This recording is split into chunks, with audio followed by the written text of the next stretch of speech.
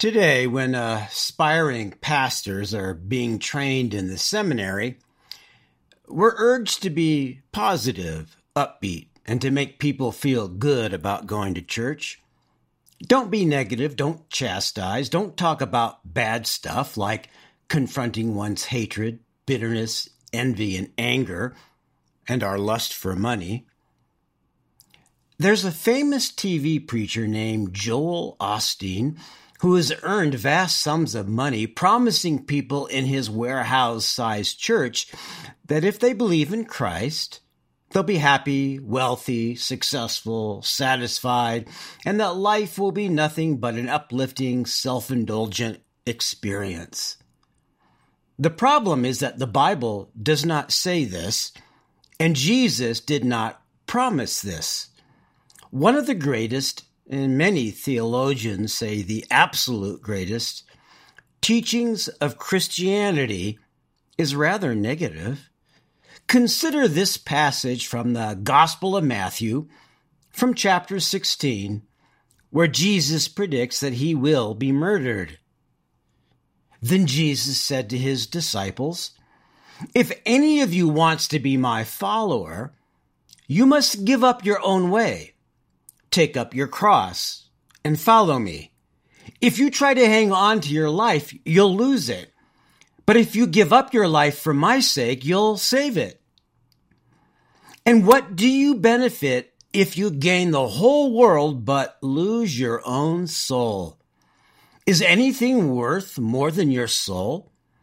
For the Son of Man will come with his angels in the glory of his Father and will judge all people according to their deeds. And I tell you the truth, some standing here right now will not die before they see the Son of Man coming into his kingdom." In Christian theology, it's called taking up your cross. Not Jesus's, but yours. We all know that Jesus said this, and we all know that we must bear crosses in our lives.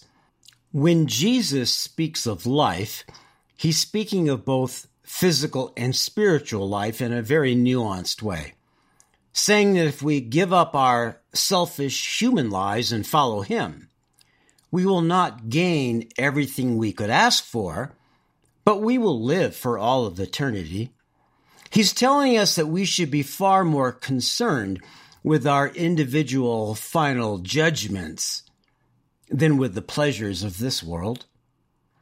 By the way, the last verse, that many who are with him at that moment will see the Son of Man coming into his kingdom, does not mean that the world was about to end, which of course it didn't, but rather it refers to the transfiguration of Christ, which appears in the next scene in Matthew.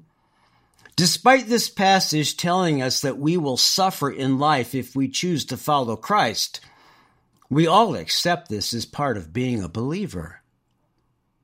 Here is perhaps a more disturbing passage about the negative side of being a follower of Christ and walking in his footsteps.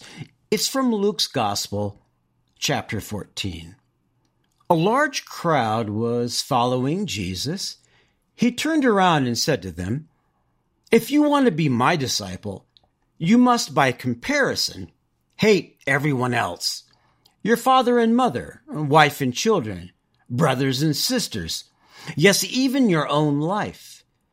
Otherwise you cannot be my disciple, and if you do not carry your own cross and follow me, you cannot be my disciple."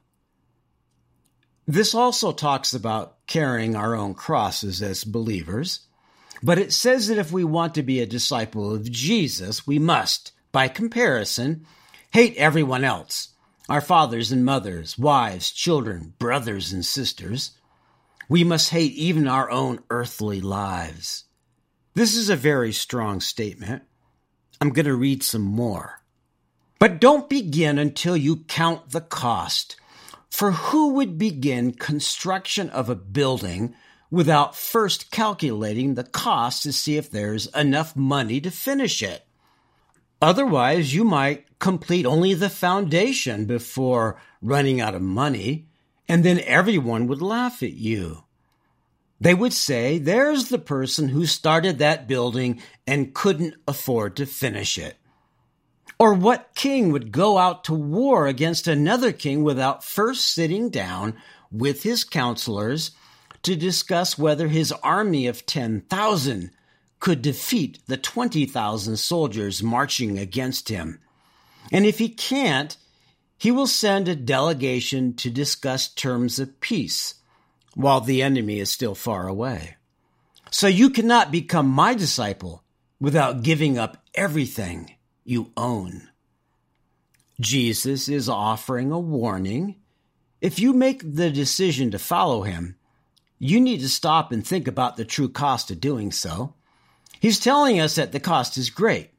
When you decide to live like Jesus, you need to ask yourself if you would rather make an offering of peace to your enemy than risk having your army slaughtered. As genuine, non-hypocritical people of faith, we need to reprioritize our lives. We need to be prepared to truly sacrifice ourselves for others.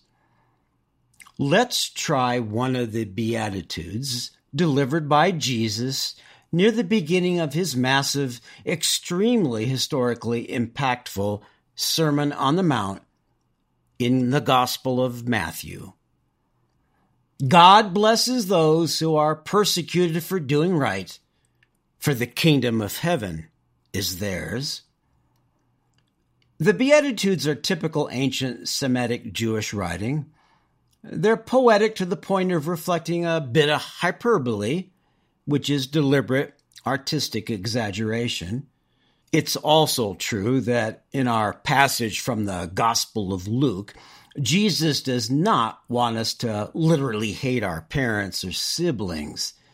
In the Beatitudes, he does not mean that if we get some authority or if we get society angry at us for saying the right thing, we're going to be handed the kingdom of God. Jesus' point is that we must, from the start of our active Christian lives, be ready to accept denial in life, to not have the things we want. Self-denial is a core aspect of a Christian life, not just something that might happen. Remember the words of Paul to the believers in Rome. And so, dear brothers and sisters, I plead with you to give your bodies to God because of all he has done for you. Let them be a living and holy sacrifice, the kind he will find acceptable. This is truly the way to worship him. Our society tells us to deny ourselves nothing, that whatever is important to us, we have every right to get it. When someone disagrees with us, our society gives us the right to cancel them, to declare them as evil. Even worse, if something in God's teaching runs contrary to what we want in life, then we need to re-engineer, reinterpret the Bible to allow us to do or to get whatever we want. People no longer believe that we must deny ourselves so that others can thrive. Let me make one thing clear. Self-denial, the desire to always live by God's laws and not the permissive, do anything you want principles of modern society, doesn't come into play only when we face an occasional, isolated, melodramatic situation in life. It's not that someday we might find ourselves having to offer up a kidney to a lifelong enemy of ours who happens to have kidney disease. Living the negative side of being a Christian is an ongoing, incremental, daily aspect of our lives, something that's with us nonstop. Consider what the author of Hebrews has to say at the very beginning of chapter 12. Therefore, since we are surrounded by such a huge crowd of witnesses to the life of faith, let us strip off every weight that slows us down, especially the sin that so easily trips us up. And let us run with endurance the race God has set before us. We do this by keeping our eyes on Jesus, the champion who initiates and perfects our faith. Because of the joy awaiting him, he endured the cross, disregarding its shame. We are always being watched by society. If we purport to be believers, to truly be walking in the footsteps of Jesus, then we'd better act that way every day. We need to avoid the frequent minor sins, the acts of selfishness and anger that other people think of as their earthly right. We must see life as an endurance race, not a sprint. We are also like greyhounds following a rabbit. We are Christians following Christ. We endure the pains of life as well as the shame that society throws at us for being believers, because we know that we have joy waiting for us at the end of that very long race, and because a life of faith is always joyful. The book of Hebrews is called a letter, but it's structured like an essay. Even just after it was written, the author's identity was unknown. When the Bible was being compiled in the 300s, people argued that Paul must have written it in order to get it accepted into the Bible. We do know, however, that Paul wrote the 2 letters to the believers in Corinth. Here's something Paul wrote in chapter 9 of 1 Corinthians. He, too, uses the running a race metaphor. Don't you realize that in a race everyone runs, but only one person gets the prize? So run to win. All athletes are disciplined in their training. They do it to win a prize that will fade away, but we do it for an eternal prize. A runner in a race knows when the starter pistol is fired that only one person is going to win. I assume there were guns in Paul's time. But that runner, in his mad desire to win, is only going to gain something temporal and temporary. We run the race of self-denial for a far greater prize, one that's eternal. Again, we run it so that we can spend every day of our lives and all of eternity in the kingdom of God. Most people today run only for the things of this world. Let us not forget that Jesus made it very clear that he's asking a lot from us. The life of a Christian is not meant to be a trivial, easygoing one. Here's something from the Gospel of Mark, where Jesus predicts his death. They were now on their way up to Jerusalem, and Jesus was walking ahead of them. The disciples were filled with awe, and the people following behind were overwhelmed with fear. Taking the 12 disciples aside, Jesus once more began to describe everything that was about to happen to him. Listen, he said, we're going up to Jerusalem, where the Son of Man will be betrayed to the leading priests and the teachers of religious law. They will sentence him to die and hand him over to the Romans. They will mock him, spit on him, flog him with a whip, and kill him. But after 3 days, he will rise again. Jesus is walking uphill to Jerusalem.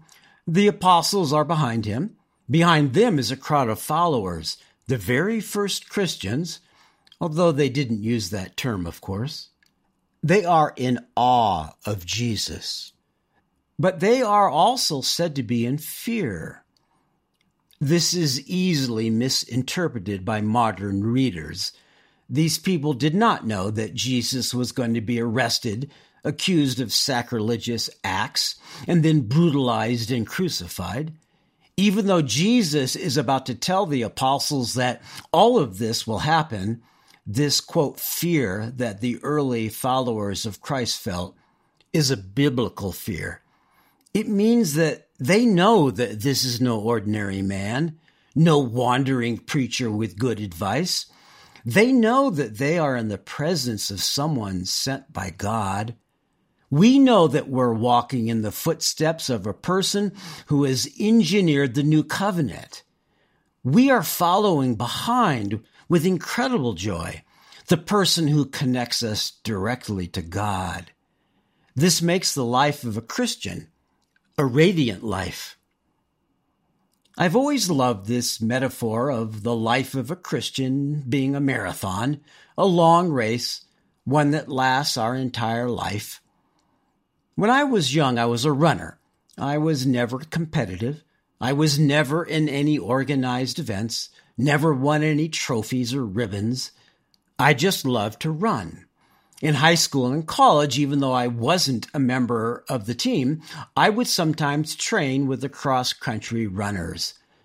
I loved moving rapidly over irregular terrain, fighting to maintain my footing as I was pushing myself to the limits. It was hard to keep up with runners who were better than me. In high school, one of the places we used to run through was a cemetery near our school. Looking back, it was probably disrespectful.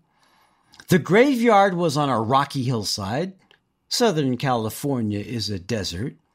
We would wind between gravestones, hopping over some of them, dodging rocks, learning to plant our feet on whatever solid ground we could find. I don't know what was going on in the minds of the other boys, but I did think about those bodies below us. Every time I put a foot down, it was likely to be on the face or the belly of someone who had passed away long ago. The reason I liked the idea was because it tied me to eternity. I was a deep believer as a kid. I accepted the good and the bad of living a life of faith. My reward back then, in my mind, though, was sadly limited. I thought that I was doing it because one day when I was in the same place as the people over whom I was running, I would also be in heaven. Now, though, I know that there's a better reason to embrace the life of a Christian, including the bad stuff. It's because although I fail at it very frequently, I am trying to live like Christ.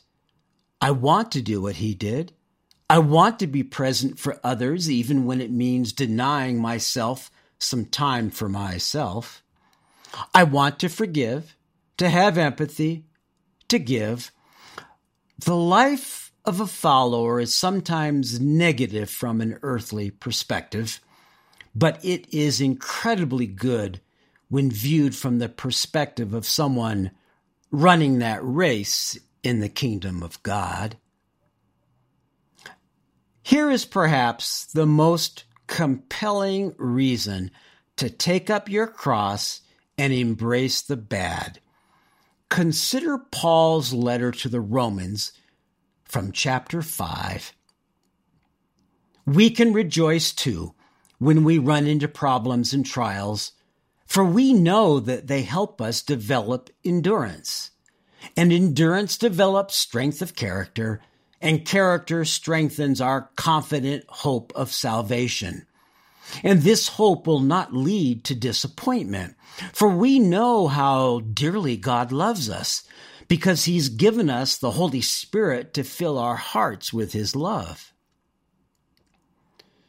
Paul is not saying that God sends us suffering to toughen us up. God is not making Marines out of us. Paul is saying that life has suffering in it, but there are positive sides to going through bad times. Difficulties will, if we have the perspective of a follower of Christ and not that of a selfish, angry person, strengthen our will, our character, and our hope. This is because we know God and we know that God loves us. God, in fact, has filled us with the Holy Spirit to ensure that we will come out of our struggles better off than before it all began. Now consider the homily or sermon, and it's not a letter, written by James, the younger brother of Jesus Christ. This is from chapter 1. Dear brothers and sisters, when troubles of any kind come your way, consider it an opportunity for great joy.